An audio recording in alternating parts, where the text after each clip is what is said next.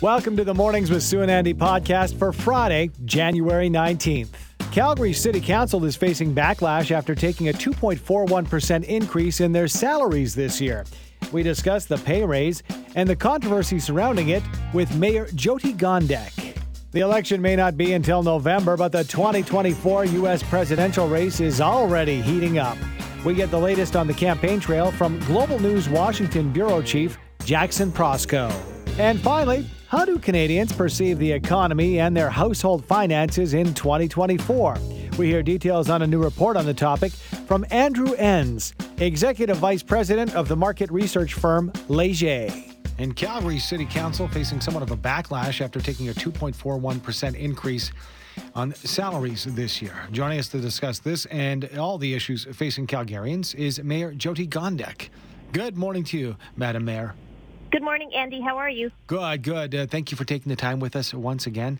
I want to start with a very grim incident that took place in our city earlier this week. Domestic violence now brought into the spotlight after the murder of a Calgary woman outside of a Calgary school during a morning drop-off.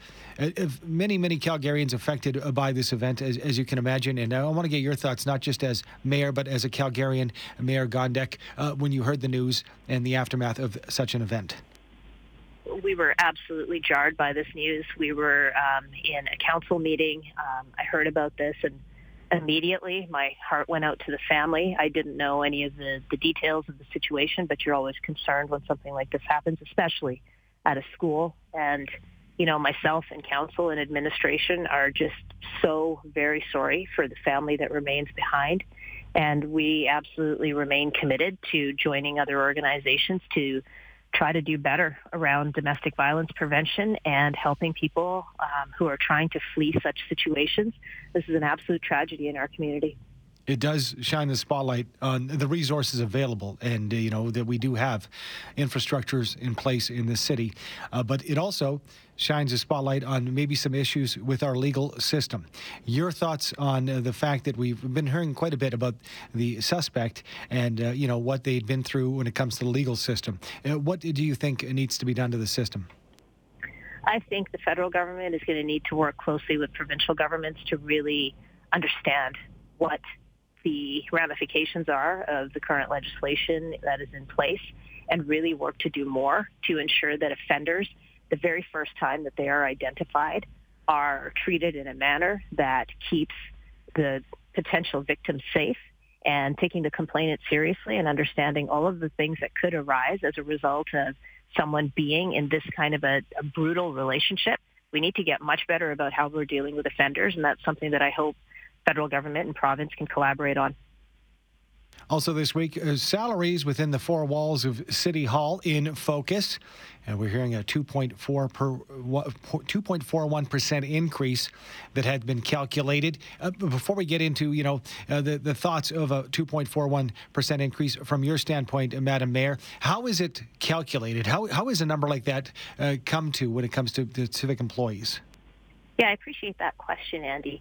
So what happens every 4 years is there is a council compensation committee that is struck, and it is comprised of citizens of Calgary who have volunteered to be on this committee. This year, as an example, we had 105 applications that we went through. We looked for people who have qualifications in this area, and 5 of them will be appointed to the committee, and there's people on the reserve list in case for some reason the top picks can't serve on the committee. That committee then engages generally with a third party to do some research, to do a jurisdictional scan, to see what's happening in other major cities, to see what the comparators are for salary and compensation in other areas. And they bring forward recommendations to council that say, we believe that in fairness, your compensation should be this amount. Here's how you rank compared to other Canadian cities in terms of compensation alone, and compensation relative to the population, so a per capita calculation. And then they make recommendations about whether there should be any adjustments. Mm-hmm. So one of those recommendations says that we should be in line with the provincial average weekly earnings. And that's the reason why on December 21st, we received a notification that based on those average weekly earnings, council would receive a 2.41% increase. that was when I added this item to the agenda for the following council meeting, which is this week. I was fully expecting some member of council or several to bring forth recommendations to either freeze our wages or do something different, and no one brought forward any motions. And as the chair, I don't have that ability unless I leave the chair, but it's my responsibility to run that meeting. So that's where you have it. A lot of good debate. There were comparators that say we are second lowest in terms of compensation when you compare us per capita. And there was a lot of information provided in that meeting. I want to read this for you because this is a different angle. We don't ask for texts, but always welcome texts, and we try to get to them with Mayor Jyoti Gondek each and every Friday if we get them coming in. And this is one that says, we all complain about everyone else's paycheck. It's only human. But remember, the mayor and the others' paycheck is way below a CEO's standard. I would say Calgary is getting a very good deal. So there's no name attributed to that text, but I think when you look at it in those terms as a resident of Calgary, the talents that you and the other council members have, Mayor Gondek, could be into the private world. So I just want to leave that. I don't need a comment, but I thought that was something worth pointing out for sure. I want to ask you this because, you're a bit of a jet setter sometimes. And I know that we've talked to you a couple of times when you've been coming back from Los Angeles. Tell us about your latest trip down to Los Angeles and how you view the health of our film and television industry. So I had the opportunity to go to Los Angeles last week. There was a couple of mandates for that particular trip. Firstly, there was about 9 or 10 organizations we were hoping to get a meeting with, and we ended up meeting with 9 of those, including groups like Amazon, MGM, Disney and Fox, Lionsgate. So we had some excellent meetings where we were able to highlight our film-friendly policies in the city and to show them that we had a streamlined permit approvals process, that any sites that they needed for production and for filming were going to be readily available because we had prioritized how to expedite such permits. And we had members of the unions and guilds, their representatives, come with us, and they were able to speak to the talent that we have here in our city and our province, and it was very well received. The second component was that the Consul General hosted an incredible event to recognize those Canadians that had been nominated for Emmys. And so it was a great opportunity for a bunch of Canadians to be together and celebrate what we're able to do in this country. Just before we let you go, Madam Mayor, in case you're unaware, it's been cold in the city of Calgary. And we are starting to turn the corner. But I want to touch on an event that you're very much a fan of because we've talked about it in the past. Kicking off again, Chinook Blast. Tell us about what Chinook Blast is about if somebody's new to the city and why you like it so much. Oh, my goodness. Yeah, Chinook Blast will carry on through the month of February. It is an opportunity to engage in so many different events and markets throughout the city, focused on the downtown core mostly. But you can take in an Asian market, an Indigenous market that will be within our municipal building. There are various performers that will be at Olympic Plaza. There are folks involved in the sports world that are going to be providing tips and tricks for people. It's really just a chance to spotlight that winter is also a beautiful time in our city, and we should get out there and engage with the incredible performers and athletes we have and just come together and really drive that winter economy as well. So it's a good chance for Calgarians to celebrate all that we do here. And lastly, something else that came down this week, after a long career in public service and political office, Rachel Notley stepping down as leader of the NDP. In your opinion, what legacy does she leave on Alberta politics, Madam Mayor? I think her tenacity absolutely needs to be recognized, and I think her passion and compassion within the role. She took a very strong stance on making sure that human rights were respected in this province, and she led her party to a victory that most people did not anticipate. I think she was someone that was able to galvanize support and bring forward good candidates, and I think she'll be remembered for just being someone who never gave up and did her absolute best. And in public service, sometimes we lean towards ideologies. I think at a time like this, all of that should be set aside, and we should realize the incredible sacrifices that she made in the time that she has been serving. She was truly a leader. Absolutely. Thank you so much for your time on this Friday morning, Madam Mayor. We appreciate it, and have a good weekend. Thank you. You as well. Thank you. That is Calgary Mayor Jyoti Gondek. The election may not be until November, but the 2024 U.S. presidential race is already heating up. Joining us to discuss the latest on the election and all headlines making news down south is Jackson Proskow, Global News Washington Bureau Chief. Good Friday morning to you, Jackson. Hi, Andy. Happy Friday from a very snowy Washington. Snowy there. We just got out of the deep freeze here, so I guess misery loves company. It's winter everywhere. In the meantime, things are not freezing but heating up when it comes to the election, and we've got some outcomes, some happenings over the past week. What was the outcome, Jackson, for the Iowa caucuses? What can you tell us? Yeah, so in Iowa, as expected, Donald Trump came out far ahead of his rivals. Ron DeSantis and Nikki Haley essentially tied for a very distant second. This should be no surprise at all. Look, we know that Donald Trump is the odds-on favorite to lock up this nomination. He could do it conceivably here within the next month. Really, these first primaries are a test, though, of his standing within the Republican Party. So we had Iowa last week. We've got New Hampshire coming up next week, and New Hampshire could maybe be a bit closer, but that doesn't mean that Nikki Haley or Ron DeSantis, despite their sort of recent gains, necessarily have staying power. Okay, the names you're mentioning in conjunction with President Donald Trump, Ron DeSantis, and Nikki Haley. Haley, was considered to be one of the front runners, as DeSantis early on had a lot of, positive remarks as far as his run. Could we see these two coming together, or one throwing the support behind the other? What are you hearing? I don't know that one will necessarily endorse the other. I think it's a question of, does one drop out before the other and then leave voters deciding where they want to go?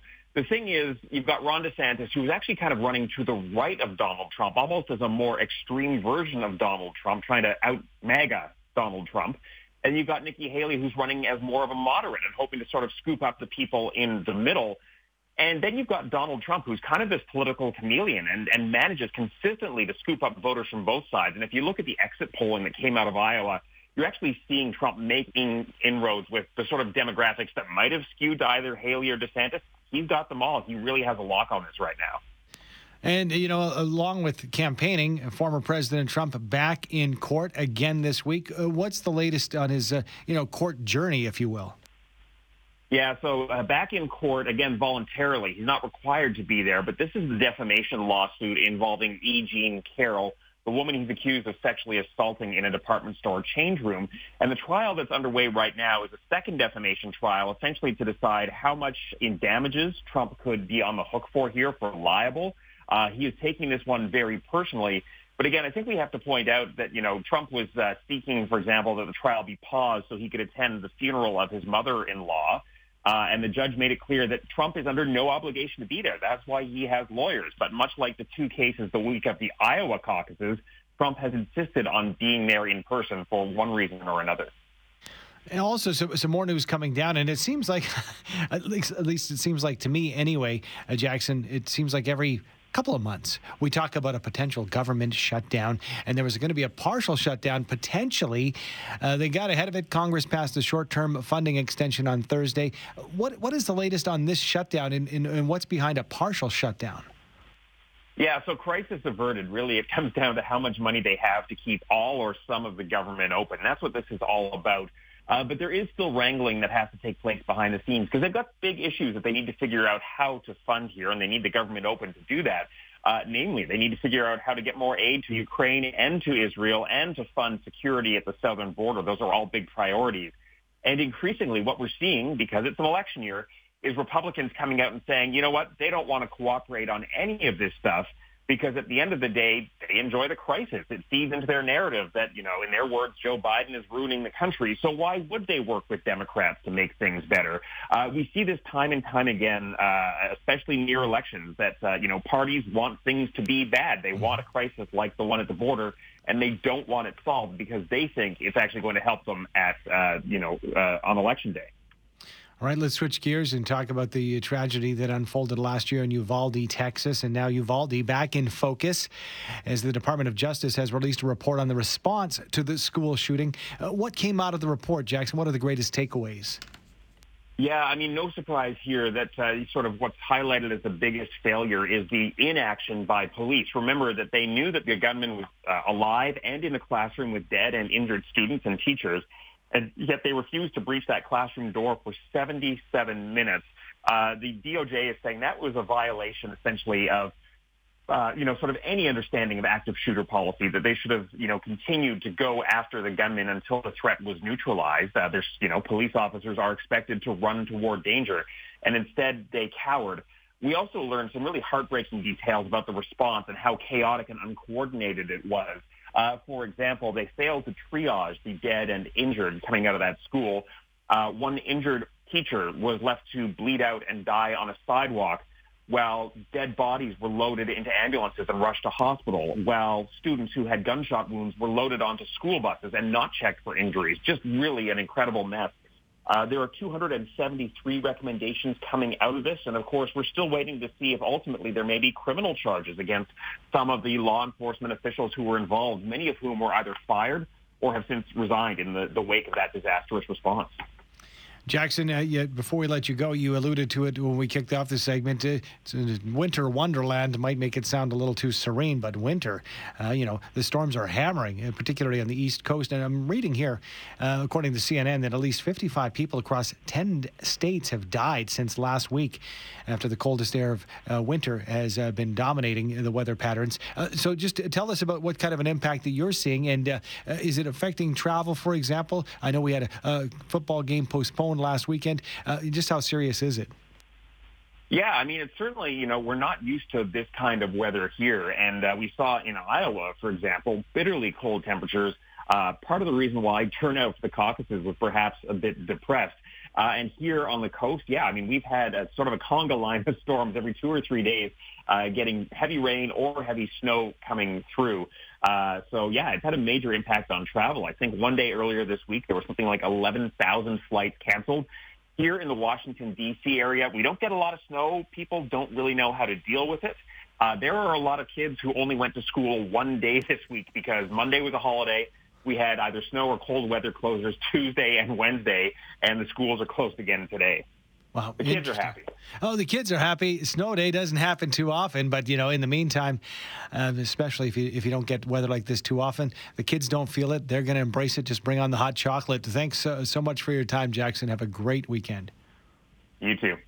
That is Jackson Proskow, Global News Washington Bureau Chief. How do we, as Canadians, perceive the economy and our household finances as we move into 2024? Joining us to discuss the latest data on the topic from Léger is Andrew Enns, Executive Vice President, Central Canada with Léger. Good morning to you, Andrew. Welcome to the program. Morning, Andy. Great to be joining you on your show. Thank you for being here. Can you share some of the key insights from this report on Canadians' economics perspectives? What were your takeaways, Andrew? Well, I think on the glass half full perspective, Andy, I think we can say that Canadians aren't feeling particularly worse about things. We've had a period of a couple of polling rounds where confidence in the economy was diminishing. Expectations that things would get better was kind of on the going on the lower side.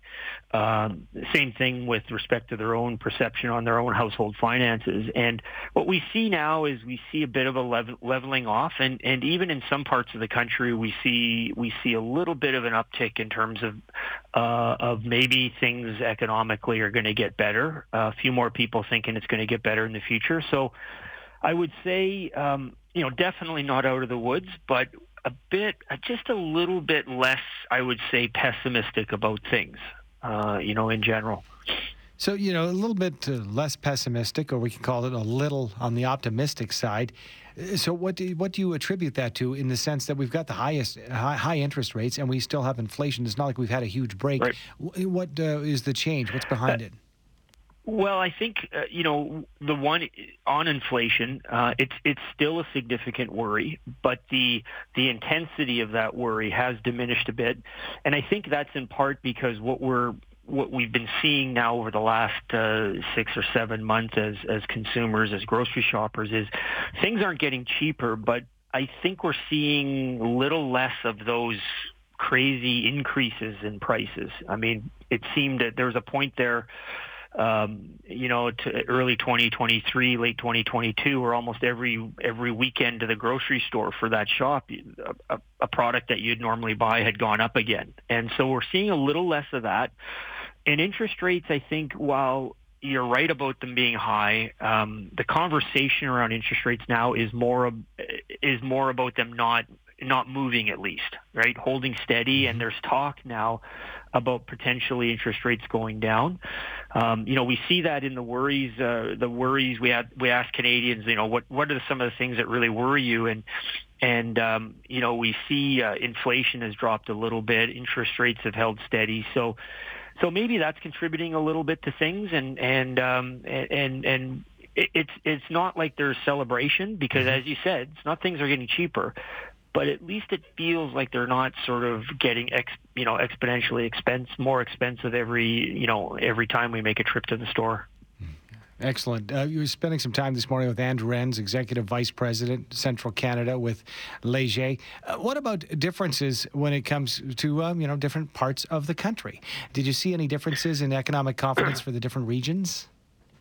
Yeah, we did pick up a little. I mean, these aren't massive differences, but I know I'm talking to the good folks of Calgary and Alberta, and we do see some differences there in the province. I would say, Albertans are still a little bit more on the cautious side on the economy, particularly, their perception of the Canadian economy and where it's heading. Certainly we see a bit more optimism in Ontario and Quebec about how things economically might be in the country, going forward. So, I think in Alberta, I think there's still a little bit of a wait and see. I think, the other thing that sort of, pops out is, household finances. Again, Albertans, it's not like things have gotten worse in Alberta, but they haven't experienced we haven't seen any of that movement of a little bit more positive in terms of their outlook. So I think I think for Albertans, there's just a little bit more potentially a wait and see, and we'll maybe see some movement in our next round of polling later in the year. Can you give us just a bit of a background, Andrew, on how the polling was conducted, maybe the scope of it and the time range? Sure. It was an online poll. We did 2,000, just over 2,000 interviews. The polling period was the early days in January. We were in field January 5th to the 7th, so it was right after the sort of the holiday break. Interesting enough, we have a few questions on the holiday spending, which and that's always an interesting time. We got in before the household bills came in from Christmas, more than likely, but it is sort of that period of post-seasonal, post-Christmas sort of. I wouldn't say it's a letdown, but there's sort of a back to a normal routine now from what was, usually some extra special activities. Yeah, absolutely. Thank you for sharing the details of the research. We appreciate it, Andrew. Happy to join you and have a great rest of your program. You as well. Andrew Enns, Executive Vice President, Central Canada with Leger. They go together like bacon and eggs. You're listening to Mornings with Sue Dial and Andrew Schultz. Talk on FM 107.3 QR Calgary. You heard it there, Andrew Enns, the Executive Vice President with the Central Canada chapter of Leger, saying, well, not exactly pessimistic, not exactly optimistic, but moving towards optimism. That's according to the latest survey from the group Leger. And again, it seems to be across the country. So I'm wondering how you feel. It was just a few short days ago, the 15th, that it was obviously Blue Monday. Monday, we had our the most depressing day of the year. It is to a certain extent a marketing tool, but, as Andrew had mentioned, the bills have rolled in from Christmas. It's cold outside. Back at it with work, with activities, with school. We're busy again. And again, it is kind of a back to reality situation. So I'm wondering for you, are you feeling optimistic when it comes to your financial outlook into 2024? I know that in our grocery cart comparison that we do on the program quite regularly, between March and December, and this is one that I was responsible for, we switch back and forth 5 items in the grocery cart, and it is meat, the ground beef, the cheese, the bread, the milk, and we put all these things together, and the loaf of bread rather, And it had gone down $2 from Safeway from March until December. We did see some movement downward there. Are you optimistic? Are we starting to see, maybe some more money in our pocket? Are you starting to think that maybe you can get ahead of that curve? Love to hear from you at 403-974-8255.